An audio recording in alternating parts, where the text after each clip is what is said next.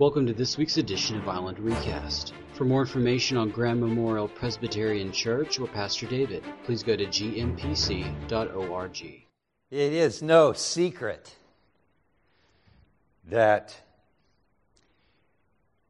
Jody and I are not gardeners. In fact, for years and years, I considered our front porch as the place where plants came to die. Jody liked having plants out on the front porch, and she would bring them home, and I would say, fresh offerings, because they were doomed. But that's okay. You know what? We have other gifts, and we have people in our lives that love to garden, and we benefit from that, and I am grateful for people that like to garden and cultivate flowers. We've got beautiful flowers here, and of course botany and horticulture and all that kind of stuff. You know, that goes back centuries, back into the ancient world. You know, they were mucking around with plants and figuring out how to graft in branches and do all that kind of stuff. And certainly we've brought it to we've brought a level of sophistication to it that the ancient world probably never even thought about. Do you know that you could actually have a single fruit tree in your backyard? One tree that produced peaches and nectarines and plums and apricots. Yeah. One tree, 4 different fruits. It's grafting, and it's a pretty significant science. But you can go online and you can Google how do I grow a fruit cocktail tree, and it'll tell you. But again, it's nothing new. This idea of grafting in branches is as old as the Bible, and in fact. As you know, we read about a little horticulture this morning, as Wesley read about the Israel as the vine, and I'm mindful of John's Gospel in chapter 15. Jesus says, "I am the vine, you are the branches, my Father is the gardener." And of course, we know that Jesus and the Father are one. And I'll never forget, a couple years ago, somebody was talking about the resurrection story. And you'll remember when Jesus taps Mary on the shoulder, and she turns around and, thinking he's the gardener, asks, "Where have you taken my Lord?" Well, she was right. He was the gardener. He's the ultimate gardener. And of course, Paul takes these images as well, as he helps us to understand exactly what's going on in God's kingdom, in God's plan with regard to the Jews and the Gentiles. Now, if you have your Bibles, I would invite you to open them to the 11th chapter of the book of Romans. We are romping through Romans, as J. Vernon McGee would be inclined to say. And these 3 chapters, chapters 9, 10, and 11, Paul is wrestling with the place of the Jews in the kingdom of God. And there's so much that is packed into these 3 chapters. And some stuff is clear and other stuff is clear as mud. And we're trying to just kind of sort through it so that we can wrap our minds around what God is doing. I think as we move into this 11th chapter, and again, you know what? You're sitting at home and you're trying to figure out what to do. It wouldn't be a bad idea to go back into the book of Romans this next week and start with chapter 1 and read through chapter 11. Because he is building arguments here, and he is teaching us a theology. And Romans, Bible within a Bible, is a very doctrine-oriented book. This is a book that makes us think about our faith and think deeply. And that is something that all of us need to do more of. To think and to think deeply about what we believe, why we believe it, and how it impacts our lives. How we are to live our lives in light of what we know and what we believe. And as we continue moving through this 11th chapter, I'm mindful that in this section here, in this 9, 10, and 11, that Paul mentions that not all of Israel is Israel. Not all of Israel is Israel. That there is this remnant within the nation of Israel. There is always the 7,000 that will not bow the knee to Baal. God will always have a witness and sustain a witness for himself. He did it throughout the history of Israel. And as we look in the Old Testament and explore the nation of Israel, we see that faith ebbed and flowed. And when it flowed out the door, they suffered consequences for that. But even at that point, and I'm convinced of this, people, even when they were at their lowest and they were at the furthest they could find themselves from God in terms of how they were living their lives, that there was always that remnant. Even in the darkest times, when the northern kingdom was wiped out by the Assyrians, there was a remnant. And you think, oh my gosh, these were people who loved and served the Lord, and yet they suffered at the hands of the Assyrians. Yep, that's what happens. There was a remnant when the Babylonians came in and wiped out the southern kingdom and destroyed the temple. Yes, there was a remnant. There is always a remnant. There will, no matter what happens to the institutional church, no matter what happens at any time, God will always have a faithful witness. And that's where we want to find ourselves. We want to find ourselves as part of that remnant, part of that faithful witness to God, regardless of the circumstances that go on around us. And so remember that not all Israel is Israel, but there's always that remnant, that faithful remnant within the nation of Israel. And so Paul starts off in the 11th chapter by asking the question, did God reject his people? And of course, he says by no means. He himself is a Jew. And so there's always a Jewish witness to what God is doing and what God is doing through Jesus Christ. There is always going to be a Jewish witness. And then as we move down through there, and we talked about this last week, moving into our passage today, 11:11.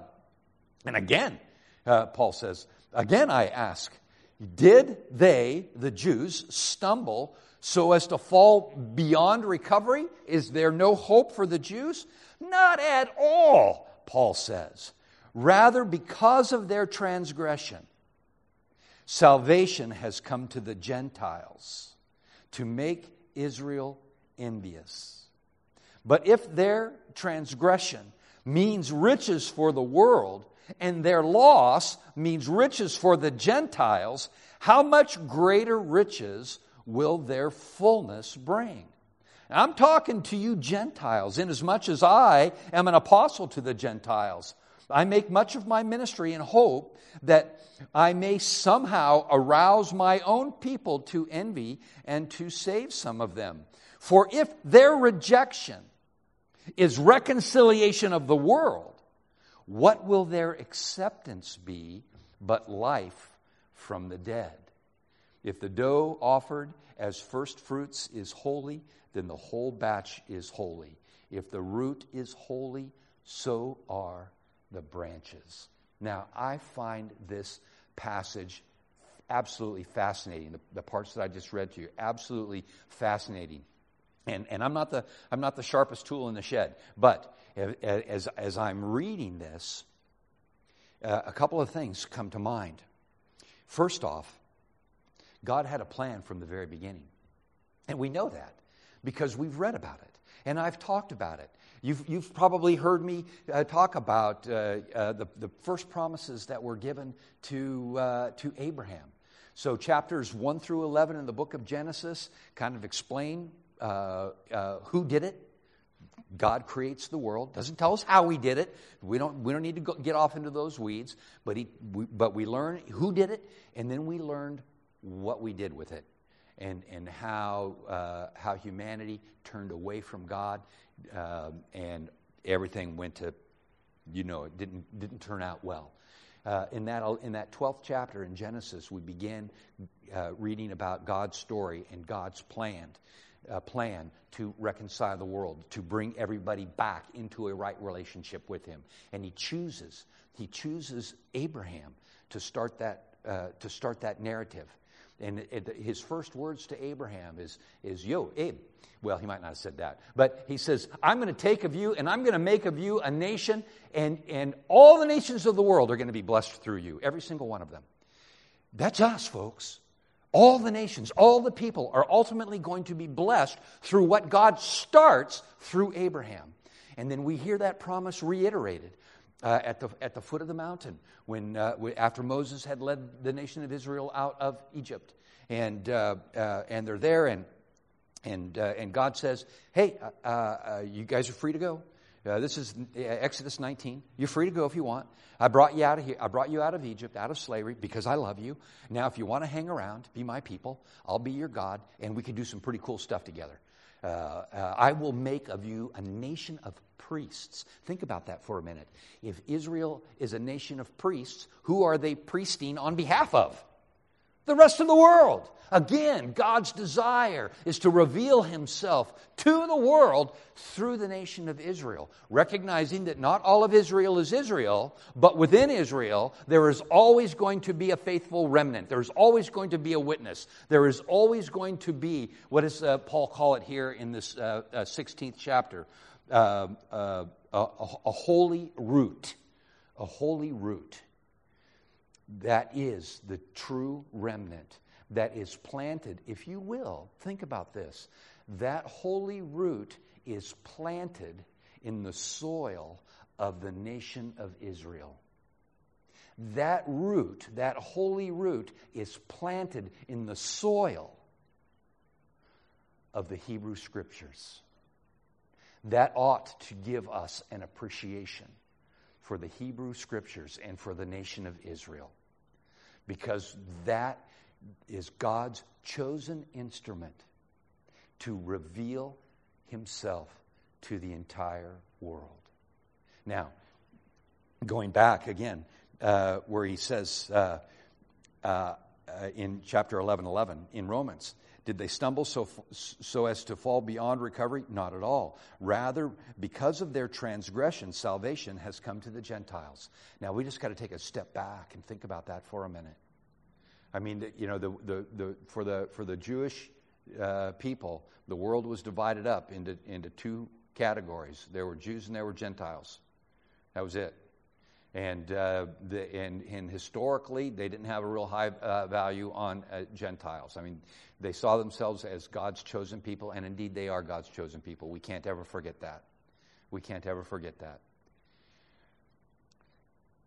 Now, within Israel, there is an ebb and flow of faithfulness. And at one of those low points, at just the right time, God introduces the Messiah. Not the Messiah that they were anticipating, but the Messiah that they needed. Not a Messiah that was going to restore Israel politically, but and free them from the bonds of political slavery, but a Messiah that would free them from the bonds of sin, the slavery to sin, at just the right time. But there was enough of the nation of Israel that was so incravatio, so focused inwardly on who they were, not recognizing what God was doing, that they missed it. Now think for a minute, what would have happened? I mean, there's no way, we can speculate. What would have happened if they had not missed it? And Jesus never went to the cross. The cross is our entry into the kingdom of God. And not everybody missed it. We need to remember that. Not everybody missed it, but enough did. That Jesus ultimately was handed over to the authorities. Why was He handed over to the authorities? Well, we could talk about all the political ramifications, but in reality, it was sin that handed Him over to the authorities. And that was the problem that Jesus was going to deal with once and for all. And when He died on that cross, not only before... before we go to the cross, and the cross is so important, we need to remember that it is the person of Jesus Christ who shows us the face of God, who teaches us how to live with one another. My commandment I give to you, that you should love one another. As I have loved you, so love one another. By your love, people will know that you are my disciples. And oh, by the way, they're going to hate you because they hated me. And they're going to go after you because they went after me. Don't be discouraged. I've overcome the world. We're going to do something great together, and it's going to be for all eternity. And you're in on it. Now, Jesus is saying this, I would dare say, to the remnant. And even at that point, they didn't fully wrap their mind around what was going on. But they learned from Jesus how to live with one another and how to live in a relationship with God. And then when Jesus was handed over and he dies on that cross, it used to be over there, now it's back here. When Jesus died on that cross, he paid the penalty for our sins. And through that act, we are forgiven. And we are restored. And we are reconciled with God. That is a forensic declaration that God makes, as if in a court of law. He says, you are now righteous in my sight, in my court, because of what Jesus has done on the cross. And then the power of the Holy Spirit raises him from the dead. And he showed himself through many convincing proofs. This is all the good news. You know this stuff. But it's so important for us to remember that Jesus is raised from the dead. And then for 40 days, he appeared here and there, popping in and out, traveling, if you will, at the speed of thought. Think about that. Until 40 days later, he ascends up into the heavens. And then shortly after that, the day of Pentecost comes and the Holy Spirit comes in and turns the world upside down. Up to this point, we are only talking about Jewish believers. There are no Gentiles in the picture at this point. This represents, if you will, that faithful remnant, that Israel within Israel. They are Israel in every sense of the words. But God uses this unique moment in history at a breakdown in the larger Israel that allows for the Gentiles to come in. That's what Paul is saying here. Because of their transgression, salvation has come to the Gentiles to make Israel envious. Now, we talk about envy, and I think envy is one of the 7 deadly sins. Is there such a thing as good envy? I actually think there is.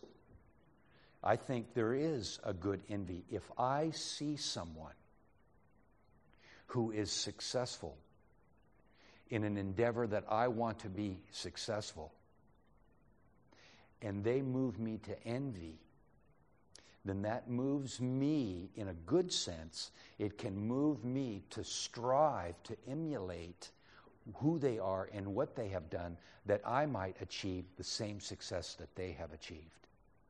And so I think that's what Paul is talking about here. But we have to ask ourselves, and this is so important. Oh, you cannot miss this. Please do not miss this. What in the world would anybody have to be envious because of you or me? Is it because I'm so good looking? I'm such a stylish dresser? Is it because of my guns? I mean, why would anybody envy me? Why would anybody envy Christians? The only reason that Christians are envied by anyone is because of the abundant life that is available to those who are in Christ Jesus.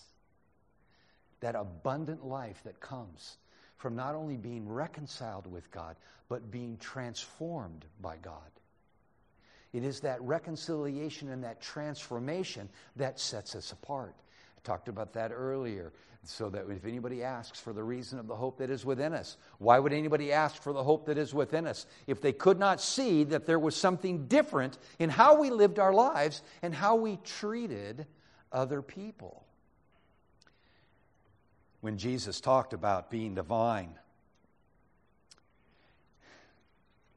he says this, I am the vine, my Father is the gardener.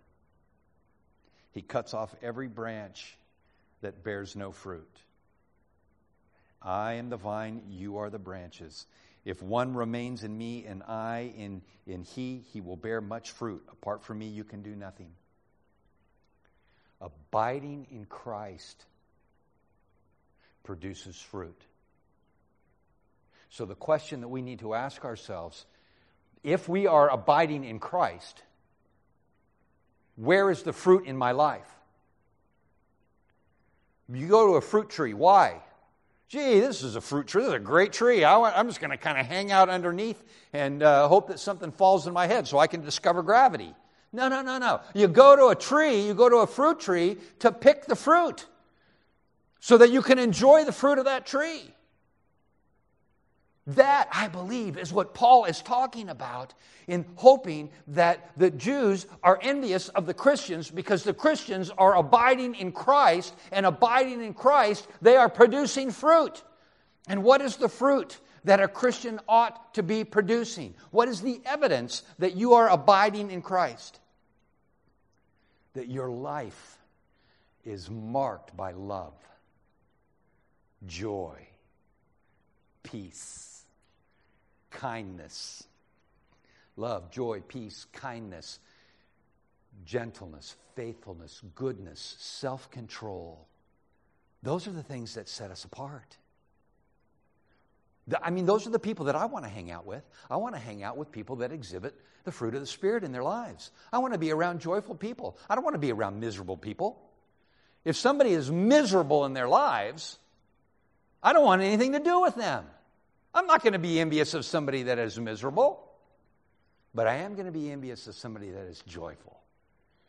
And if I see somebody that is joyful, I see somebody that is compassionate, loving, filled with grace and mercy, faithfulness and goodness, self-control. When I see all that, I'm drawn to that.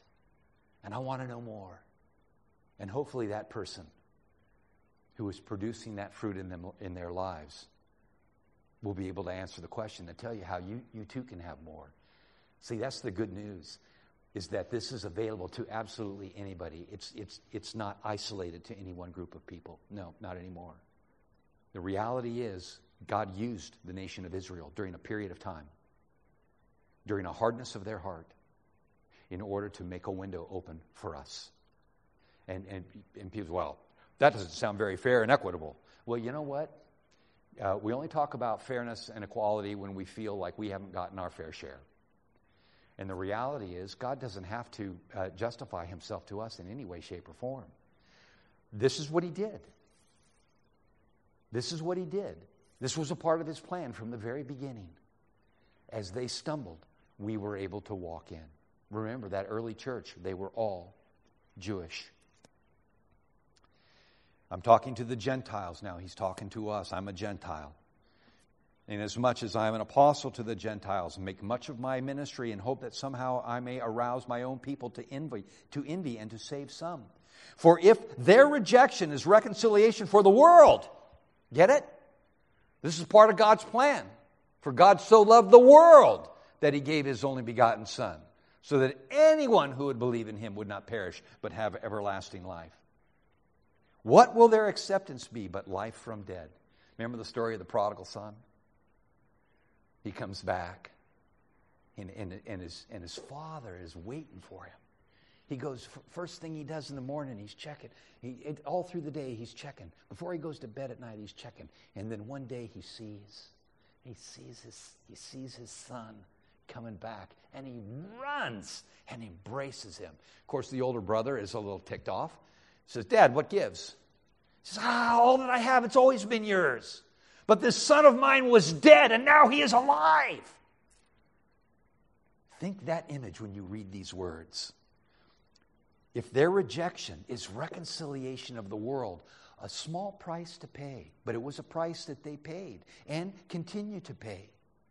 If their rejection is reconciliation of the world, what will their acceptance be? But life from dead. Part of the dough offered as first fruits is holy, then the whole batch is holy. If the root is holy, so are the branches. The nation of Israel is the soil in which the remnant, the root, which is holy, is planted. If some of the branches have been broken off, and you, though a wild olive shoot, have been grafted in among them, among the others, now share in the nourishing sap from the olive root. Do not boast over those branches. If you do, consider this: you do not support the root, but the root supports you. You will say then, branches were broken off so that I could be grafted in. Granted, but they were broken off because of their unbelief, and you stand by faith. Do not be arrogant. I think that as Christians today, the ugliest trait that we could ever manifest is arrogance. Arrogance and ingratitude. Oh my goodness. Tell me where in the fruit of the Spirit we find love, joy, peace, patience, arrogance, ingratitude. No. Those are not fruit of the Spirit. They're fruit of a different spirit, not the Holy Spirit. Paul says, don't be arrogant. Especially as you look at the branches that have been broken off. The branches that are not yet grafted back in. Did they stumble so far as to be beyond recovery? Not at all. You see, God's plan is still unfolding. God is not finished with the nation of Israel by any stretch of the imagination. But there is an Israel within Israel that is a holy root. And we have been grafted into that holy root as followers of Christ. Do not be arrogant, but be afraid. For if God did not spare the natural branches, He will not spare you either. And you know what? That causes me to take a step back and reflect a couple of months ago, I think it was a couple of months ago, when we were in the 8th chapter of Romans, and we were all rejoicing and going, woohoo! Because there is not one thing in all of creation that will separate us from the love of God that is ours in Christ Jesus. And yet now Paul says, be very, very afraid. Again, remember that corporate inclusion does not absolve us of individual responsibility. Now, you want to play with fire, you're going to get burnt. And I don't claim to fully understand and comprehend the mind of God, but I do believe that there is nothing that is going to separate me from the love of God that is mine in Christ Jesus, and my heart's desire is to remain abiding in Christ so that I can draw nourishment from this holy root that my life might produce fruit. If I'm doing that, I don't need to worry about this other stuff. But I need to do it with a spirit of gratitude, and I need to do it with a spirit of appreciation for the nation of Israel. Because it was through the nation of Israel that salvation has come to the world. Consider, therefore, the kindness and sternness of God. Sternness to those who fell, but kindness to you, provided that you continue in His kindness. Otherwise, you also will be cut off. And if they do not persist in unbelief, they will be grafted in, for God is able to graft them in. After all, if you, cut out of an olive tree that is wild by nature and contrary to nature, were grafted into the cultivated olive tree, how much more readily will these, the natural branches, be grafted in to their own olive tree? Living a life that is abiding in Christ is going to produce fruit in your life. Maybe ask somebody close to you, do you see the fruit of the Spirit in my life? And by the way, if you want that list, it's in Galatians 5. I think it's verse 22. If you go to Galatians 5, you can read that litany: love, joy, peace, patience, kindness, goodness, gentleness, faithfulness, self-control. Ask somebody that's close to you, do you see these traits in my life? But don't ask if you don't want to know the answer. And if the answer is not what you want, then you need to ask yourself, how do I make sure that I am abiding in Christ and being nourished by Christ? There's your soul exercises. There's the opportunity to cultivate your own relationship with Christ. And as you cultivate, do so with a sense of appreciation and gratitude. And if anything, pray for Israel. Pray for the Jews.